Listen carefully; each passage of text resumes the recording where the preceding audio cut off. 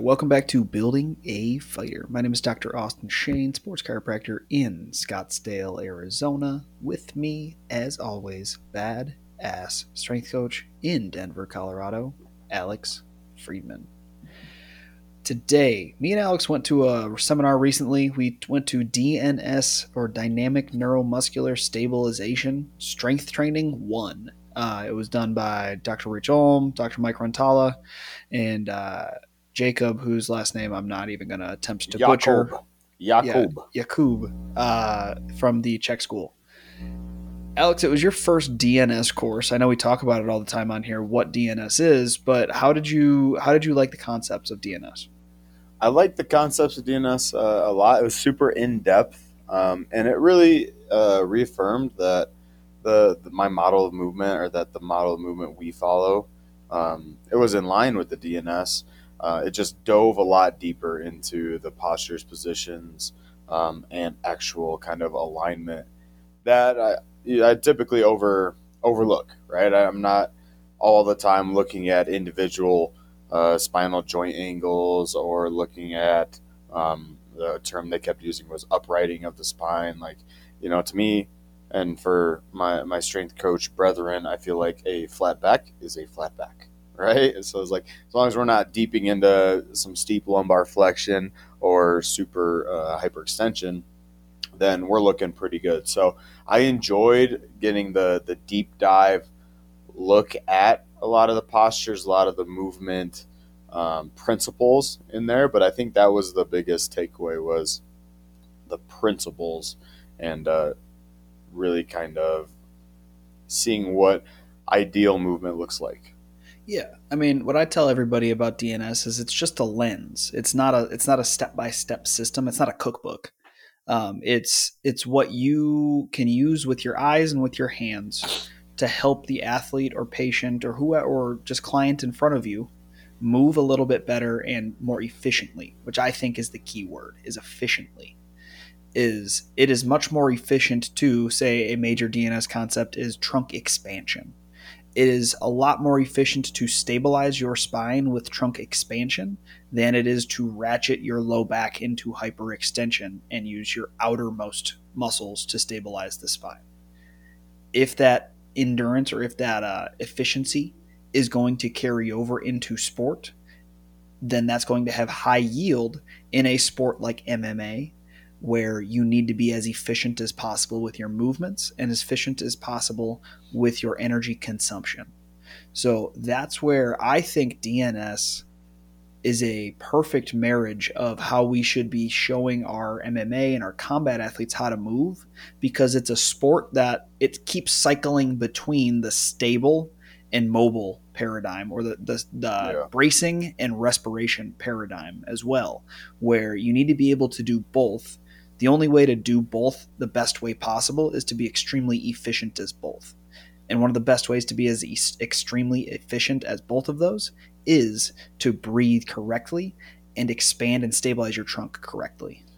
Right, and exactly, you said, I think there's a lot of alignment between martial arts and a DNS-based approach, because the breath work and the stability, those are already intrinsic parts of martial arts, right? Who has ever learned martial arts without learning breathing that goes along with the techniques, mm-hmm. right? So we can utilize that breath, but then DNS gives us a lens of like, this is how to breathe, right? Not just exhale when you strike, right? It's like, this is how we stabilize and pressurize in that breath that we're using. And then, again, you articulated it very well as far as going back and forth between that. But I think it also works because in our martial arts mind, we're thinking of technical aspects of moves that are so kind of nuanced and intricate, the same way a lot of the DNS principles and movements are nuanced and intricate. Yes. And not to say that, we have to nerd out and explain our whole, life journey in biomechanics or DNS or whatever when we're at the weight room. But I think it's important that to say, we've thought this deeply about the movement, just like you've thought this deeply about how I should rotate my wrist when I'm locking in a guillotine, right? Those lenses of specificity, I think, align as well. Well, I actually mentioned this at the course is I think this is a perfect way to introduce movement to skill coaches because Yeah. it inherently makes sense. If you can explain it and you can show measurable results, it's going to inherently make sense. So, an example I used at the course is our boxing coach at Fight Ready. His name's Alan. Amazing boxing coach. Dude's a wizard. And he was inherently already stopping these athletes at end range of their punch and having them overload the isometric at end range to get stronger at the force transfer portion of the punch. Now, all I did was I came in there and I'm like, ooh, I really like that drill. Like, how can we make this better? And I'm like, hey, Alan, do you care if I play around with this movement a little bit? He was already doing it. And I'm like, yeah, sure. Or he said, yeah, sure. So I did my thing. And he was working with Bryce, one of my guys. Shout out to Bryce. Still has that big Bellator elbow over the top. Fantastic knockout. But he was in there, he was holding end range, but he was dipping into a little bit too much extension. He was squeezing everything together instead of expanding everything out in the low back. So I'm just like, hey, like, just follow my cues. I'm going to be hands on. What I need you to do is at this end range, instead of trying to suck everything in, push everything out. And then I just uprighted his low back, and that increased the output into Allen's hands by a good amount. So that right there, that buy-in, that immediate feedback shows the striking coach, oh, this shit makes sense. It shows the athlete, oh, this shit makes sense. And it gets buy-in on optimal movement is not, it might not be perfect for everything, right? That's where the pain science group comes in, where not everybody moves the same. But for sport where we're chasing perfection, I feel like DNS kind of thrives because it allows us to focus on the optimal movement strategies that are going to be as efficient and effective as possible through our ipsilateral, contralateral, and homolog patterns, which are literally every piece of sport. Yeah. Yeah. And I think you bring up a really good point as far as it's contextually applicable, right? Like, whether you're doing a mid session, whether you're working on a physical therapy table, whether you're in a weight room, whether you're doing jujitsu, like, you can apply the DNS principles and look at just human athletic movement, period. Where I feel like some of the more nuanced approaches to movement, or I don't mean to say nuanced, but I mean different approaches to movements, can be isolated or can only work, in this context, or you're not going to be able to have this type of stabilization strategy, and it's not going to be as efficient when we're in a jiu-jitsu setting. Where DNS, we can look at it and like we can use the same principles and it still applies in that context. So it's Right. it's I use it all the time transferable. as in wrestling coaching. I use that concept. That's what's helped me transition into what I would call a relatively good wrestling coach is especially with the cage wrestling element. Like if I want to hold somebody on the cage, I'm not just going to dip through my low back, right? That's what they used to do back in the day that would hold people on the cage, but now there is so many more techniques of pushing left, moving right, fishtailing out. I'm going to fight the hands, I'm going to fight the underhook. There's a lot of variables. So we no longer can be lazy and just try to pressure forward through our low back. We need to stay rigid. We need to stay expanded. We need to transfer the force from our toes all the way up to our shoulder to pin that person against the cage and move on to my next attack. And the only way to do that is to be as stable through the low back as possible. Because if I decrease rigidity and I just arch my back, which decreases my rigidity, unfortunately, that's going to have a very negative effect of I'm not going to push as hard as I can. If I can't push or stabilize as much as I can, that person is most likely getting off the cage at the highest level. And if we want those athletes to be not just beating scrubs, but beating the athletes at the highest level, we have to do the little things correctly. And this is just one of those things, the DNS concepts of movement and expansion through the trunk and using these different patterns, one of those things that they do the little things right. And as Alex would like, we did bear position this weekend and we were holding a bear position, trying to upright through the T spine and be able to stabilize everything. Holding that for 20 seconds sucks. Shit's hard. That's so fucking hard. But Holding that for 20 seconds, if we literally just change you going from the ground to going into a squat pattern, that's basically what you're doing when you're holding somebody against the cage, right? The only difference is I'm going to be in knee flexion versus knee extension, but the trunk is in the exact same position. My arms are close to a body lock position. I'm stable through the low back, and I'm trying to upright and stay tall. If I can't do that, if I can't maintain that stability under just one force, which is gravity, how the fuck am I supposed to maintain that stability with a lot of forces, which is another human and a pliable cage right in front of me? Yeah, and the way that my brain kind of goes on that is I think about like transferability, right? Like we talk all the time, like how does what we do in the weight room transfer to what we do in the cage? And in this sense, it's not two distinct different things. That's, I guess, I think more of the point I was trying to get at earlier. It's the same movement principles. Like, I'm not going to teach, all right, here's your technique on a double leg. Here's different technique to do a squat, right? And it's not necessarily two different things. It's here's how you breathe and stabilize in a squat. It's the exact same way you breathe and stabilize when you're pushing somebody against the cage, right? So there's the highest amount of transferability from our strength training and our strength and conditioning sessions to our technical sessions and our tactical sessions. So again, that's, I think, the biggest takeaway is the applicability of this in so many different contexts in the same guiding principles. And now where I do struggle with that, and when I think it's going to be a little hard if your weight room context isn't that focused or zeroed in on movement, period.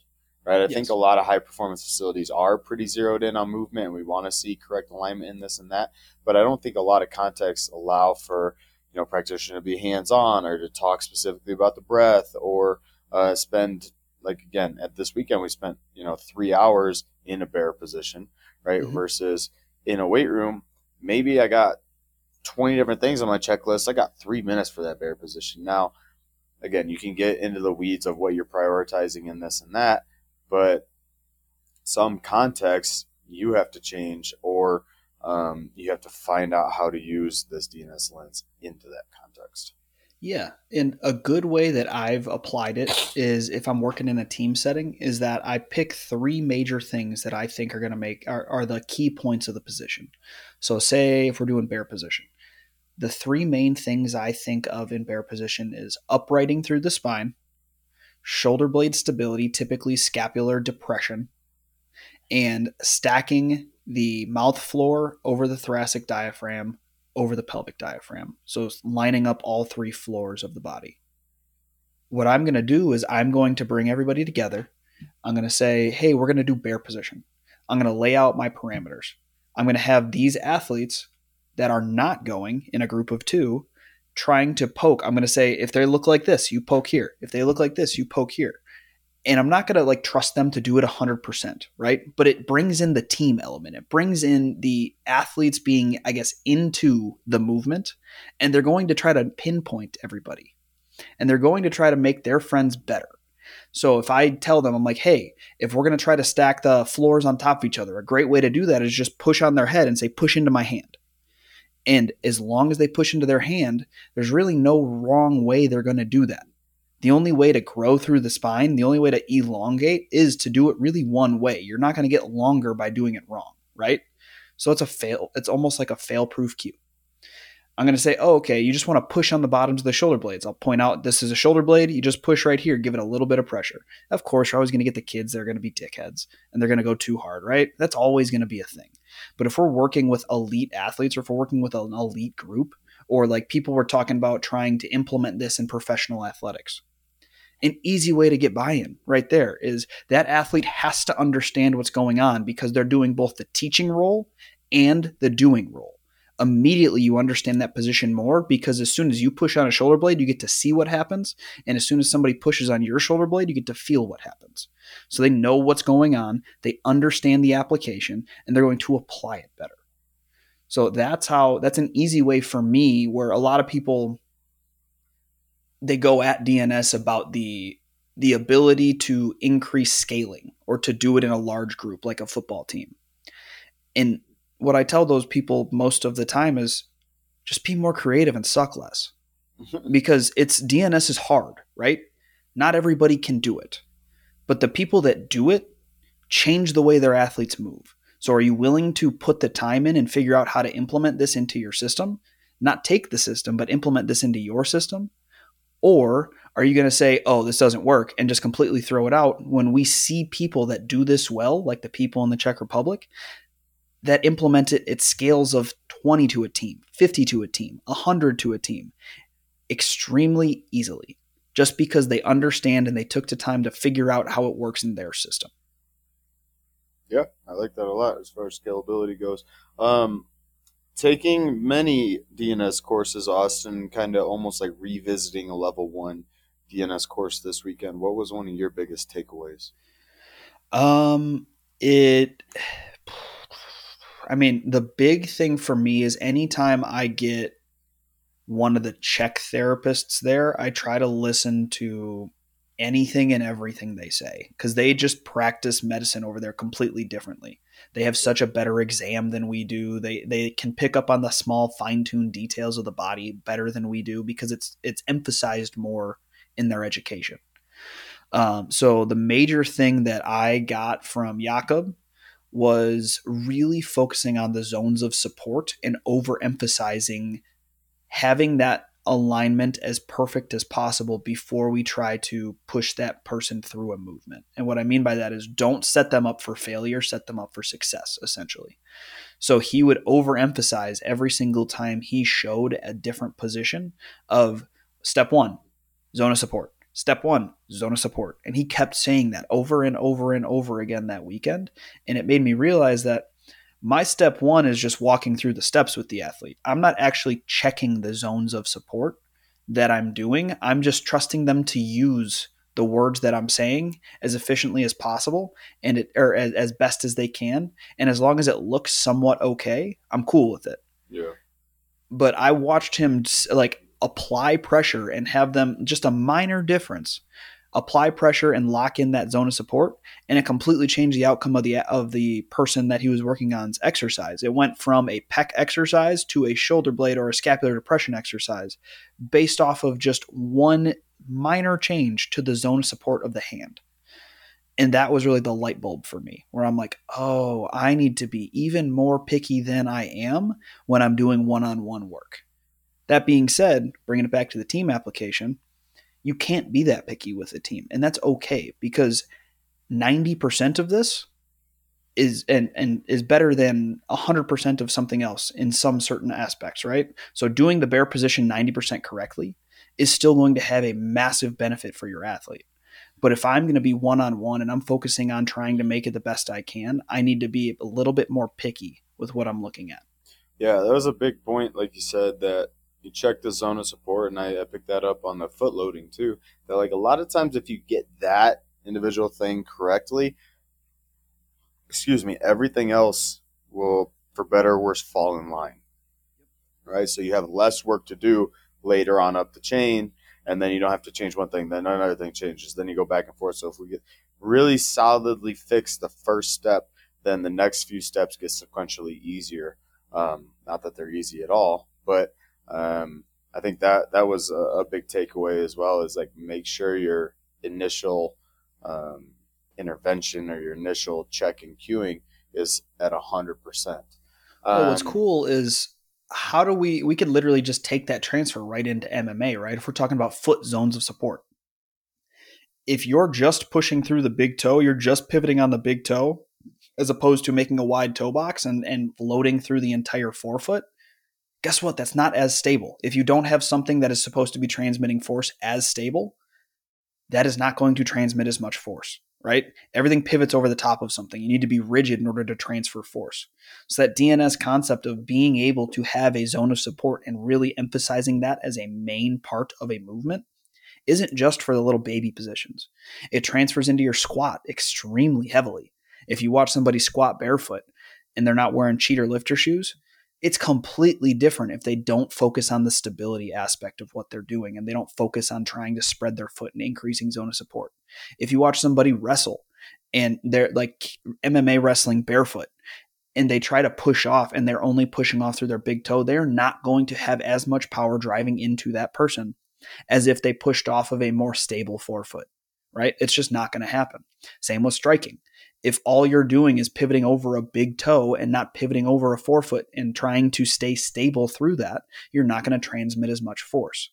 So this is one of those things that even though some techniques have been taught some way for forever, it makes a lot of sense to just take these different biomechanical advantages and try to apply them into what you're doing.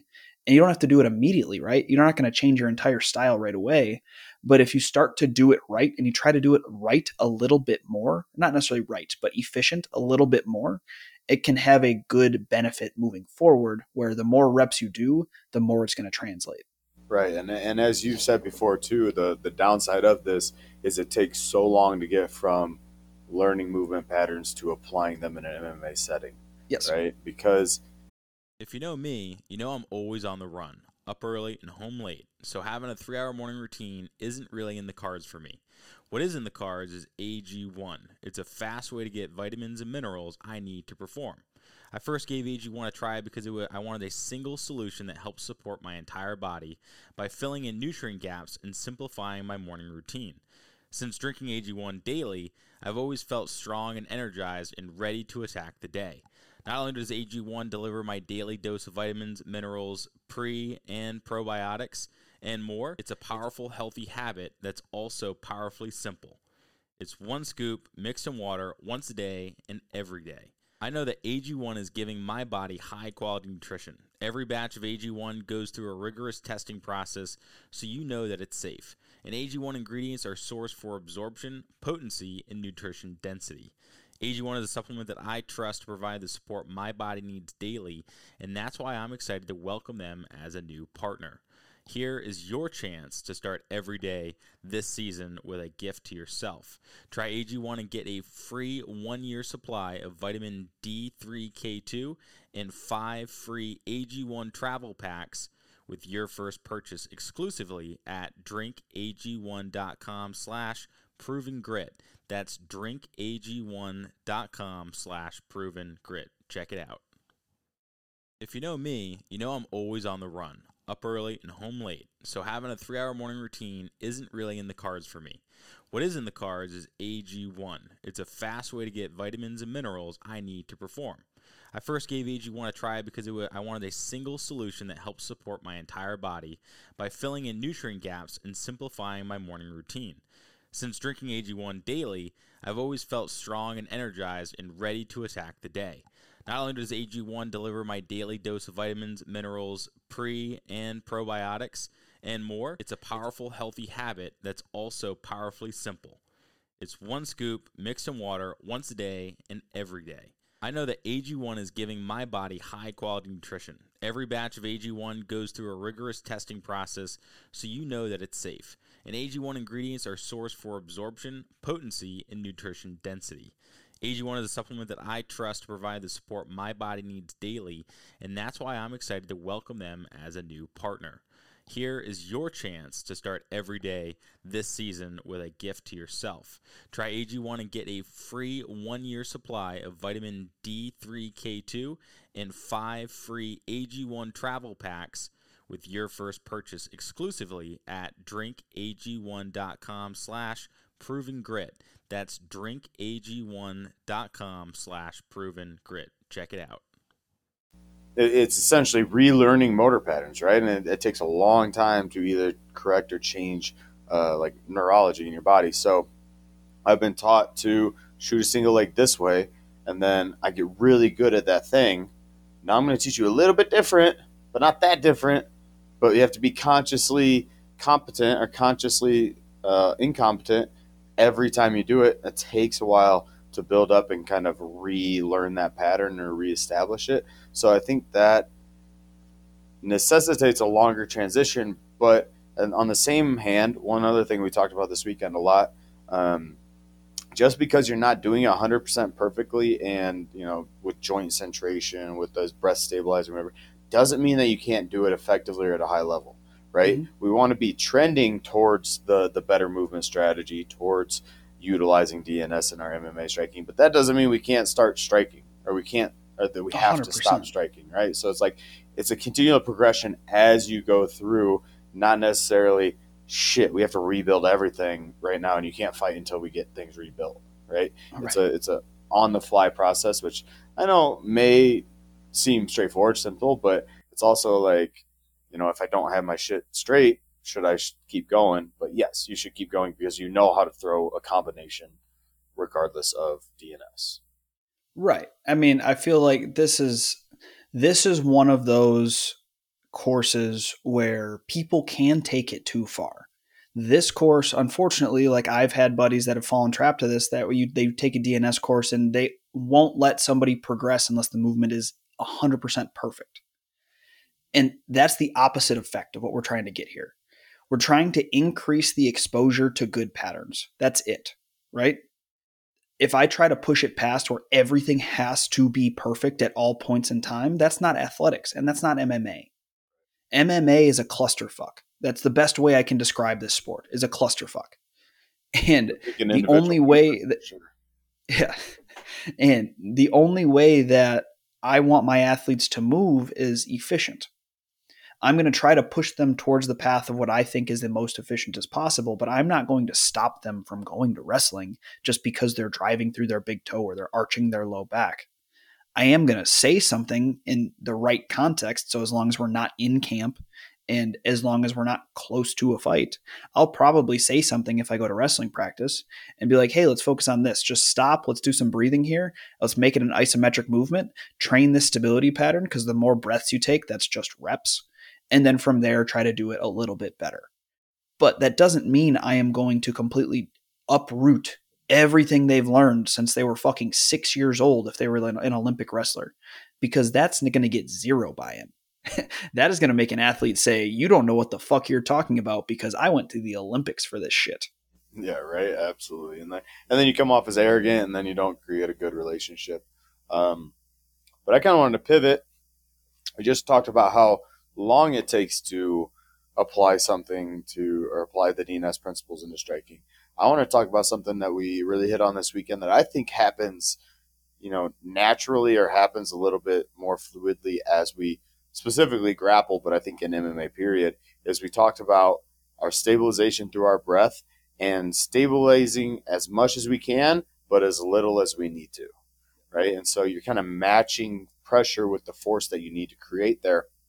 I think this happens so automatically when you wrestle, right? You meet the opposing force of the opponent with how much you need to stabilize and brace, and then you're in a split second onto the next position where you need to stabilize an appropriate amount, and then you're on to the next position where you need to stabilize an appropriate amount, and then we get points scored on you or points you score when somebody surprises somebody, right? When we hit, a 3-shot fake or we set something up into a big throw. When I surprise you and you're not as stable as you need to be, that's when I'm going to score and get the advantage. So I see that principle of stabilizing just enough happen constantly throughout a wrestling match or constantly throughout a grappling exchange.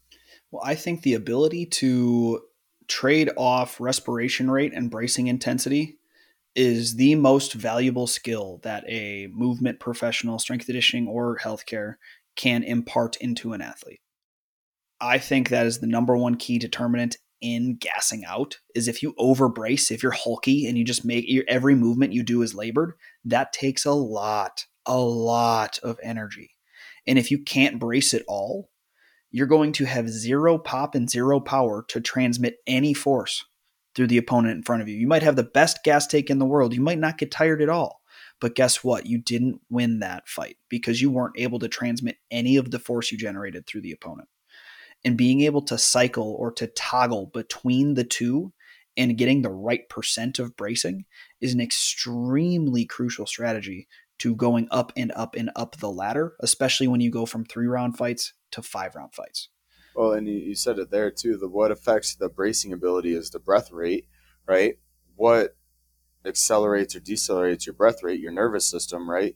Going into the fight, there's so many different nerves, mentalities, nerves going on. If you're, again, and this is why sparring in the cage, I think, is so valuable because the more you get familiarized with the cage, the less you're jacked up and sympathetic in your nervous system, the more calm your breath rate can be, the more you have, a little bit of, subconscious or conscious control over your bracing strategies, right? So that's what I see when I watch sparring, and we like to think of like, is this guy in good shape? Did he gas out in his sparring rounds? It's like 90, maybe 90's a lot, but 90% of the time, it's because they're too adrenaline focused and jacked up.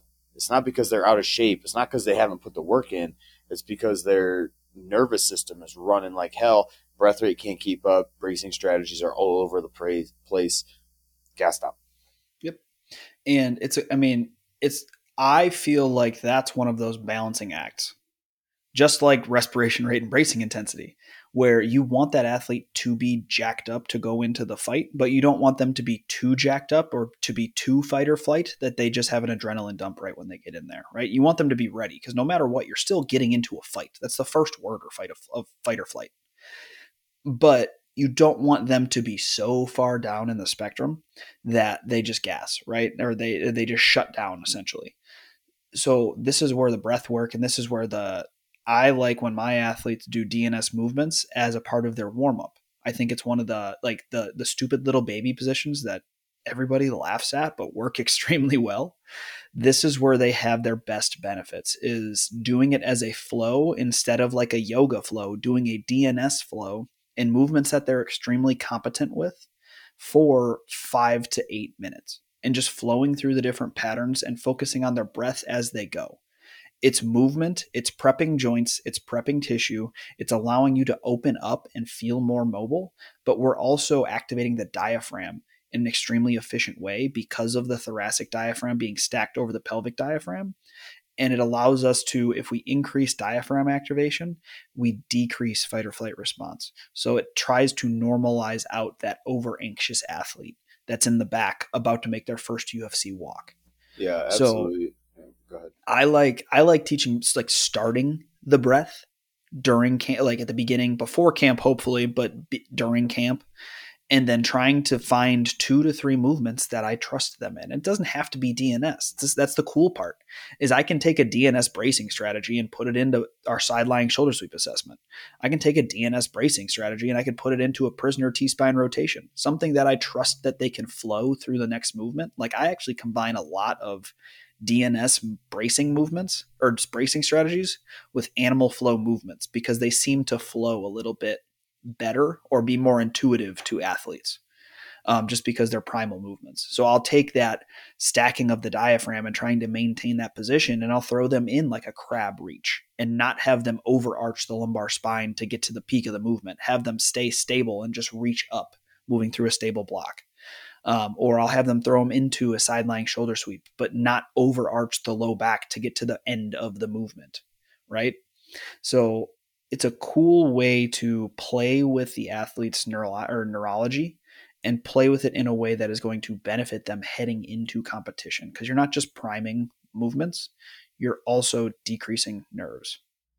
Yeah, and taking it out of the fight or warm up scenario, I like the movement flows that we did specifically because we teach the bracing strategy in such tight controlled positions, and I know there's a purpose for that, and you have to do that as kind of your step one, right?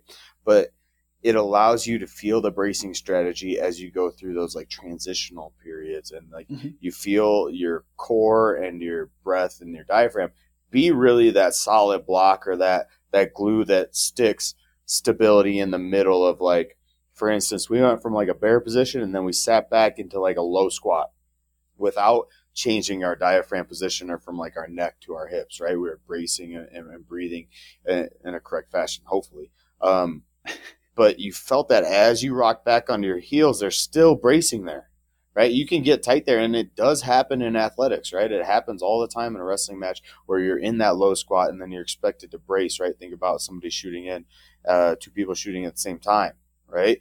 There's bracing that happens there, right? So in those kind of sticky positions, the solid breath and diaphragm activation can be like your glue that disallows you from losing position. the person that can turn on their brace faster in that situation where you both shoot at the same time will win that exchange 10 times out of 10. Or even keeps their brace in the aftermath of that, right? Because as soon as you collide and you both shoot at the same time, so whoever can activate a harder, better brace, right? And then the reaction movement, if I stay braced versus the other person losing position, I'm more likely going to win. Yeah. So we talked about this in a whole podcast, but something that Rich talks about in this course specifically, and where I got the concept originally, was functional capacity. Alex, what's functional capacity for the people that didn't listen to our podcast on it? It's how long you can correctly maintain, it's going to sound super strength coachy, your form as you lift, right? How long can you efficiently keep moving through? So it's your maximum efficient threshold, right? So example, if we're doing a trap bar deadlift, and let's say I'm doing it with 225 on the bar, I get to rep, 16, 17, right? I can still pick the weight up, but maybe I start to change how I'm doing that, right? That's the end of my functional capacity, and then we're dipping into something called absolute capacity, right? So functional capacity is how well or how long you can maintain efficient bracing and breathing and joint centration and DNS principles in your movement. So on the flip side of that, Austin, can you explain absolute capacity to people? I got you. It's how much can you do? So how much weight can you lift? How much can you expend your energy? How hard can you actually push? That is going to be your absolute capacity. I don't give a fuck if you do it right. It's just how much weight can you lift off the ground, or how hard can you push in like a air bike sprint. It is the stereotypical strength coach metric of lift as much weight as possible. And I kind of care about your form, but I really care a lot more that you're just lifting a fuck ton of weight off the ground. That's absolute capacity. And where the rubber meets the road is when our functional capacity is as close as possible to our absolute capacity. That decreases our injury risk, that increases our ability of sports transfer, and it allows for us to be in a safer environment while we're training at high-end metrics. So we're training at high-end power, high-end strength, or high-end speed. Right. And I think functional capacity is super important to train, right? Because as a strength coach, I'm looking at performance metrics and outputs, right? Performance metrics and outputs are absolute capacities. They're not functional capacities. So if I'm trying to get an athlete stronger and genuinely stronger, I can't stay within my functional capacity, right? So I'm always going to dip into the absolute capacity, but how risky is that is the question you can address with your functional capacity. Well, I think it kind of goes down to all of DNS is a give and a take, right?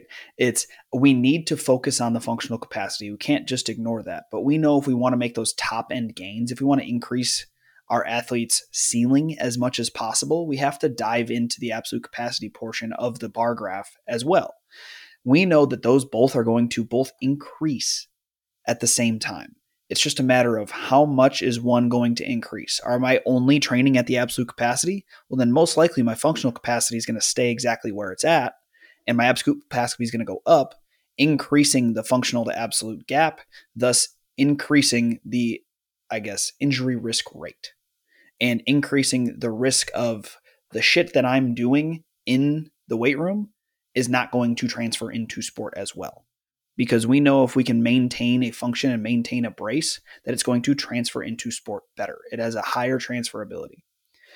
Versus if we dip into absolute capacity, if we're doing a conjugate system, we have max effort strength. If we're doing a 3-day a week, we have max effort strength 1 day. But then we're focusing on dynamic effort, and we're focusing on and a correctives and trunk stability and a functional capacity model for the other portions of our conjugate system. That allows me to have more of a transfer, and it also allows me to mitigate any sort of injury risk where, like, say we're doing a absolute capacity trap bar deadlift. I need you to maintain as good a form as possible, but I actually care more that you lift a fuck ton of weight because I need to make that athlete as strong as possible because they're going into a grappling battle with Gordon Ryan. Cool. I need to increase their absolute capacity.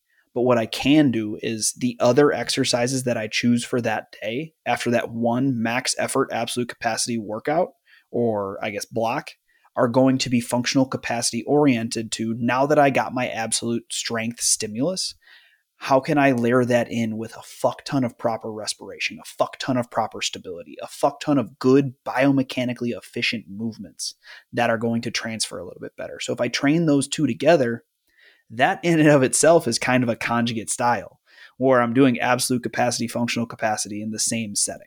And that's just a different way in my mind that when I program, that I can do a conjugate system where it's absolute capacity for one or two exercises, functional capacity for the rest. Yeah, no, I think that's very applicable. And then I think I was thinking of ways to do that. Sorry, guys.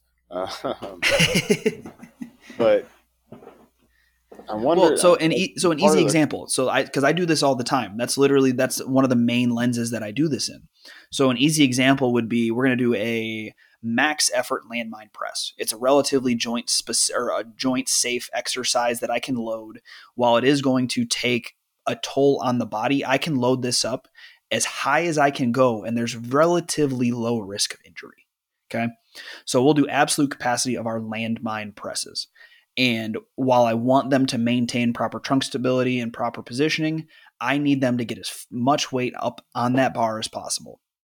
Then I can pair in a dead bug floor press with, and that'll be so the A block is, we'll say maybe an EMOM every minute on the minute. You're doing 3 to 4 landmine presses at 90%. So they're getting a lack of recovery. Boom. Then my next block could be, if I'm sticking with a pressing model, I can do a dead bug floor press where we're focusing on the trunk stability. So that's more functional capacity. We're going to go until as heavy until that athlete starts to arch their back during their press. I can pair that up with a trunk corrective of maybe like a dead bug Pallof press, where we're focusing on the trunk stability, but also focusing on an anti-rotation movement.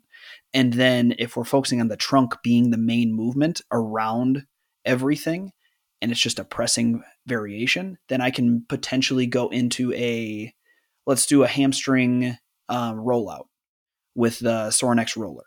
But we're focusing on them maintaining that trunk stability element, and I don't want them to overarch at the top, because that's one of those exercises that is extremely prone to excess extension.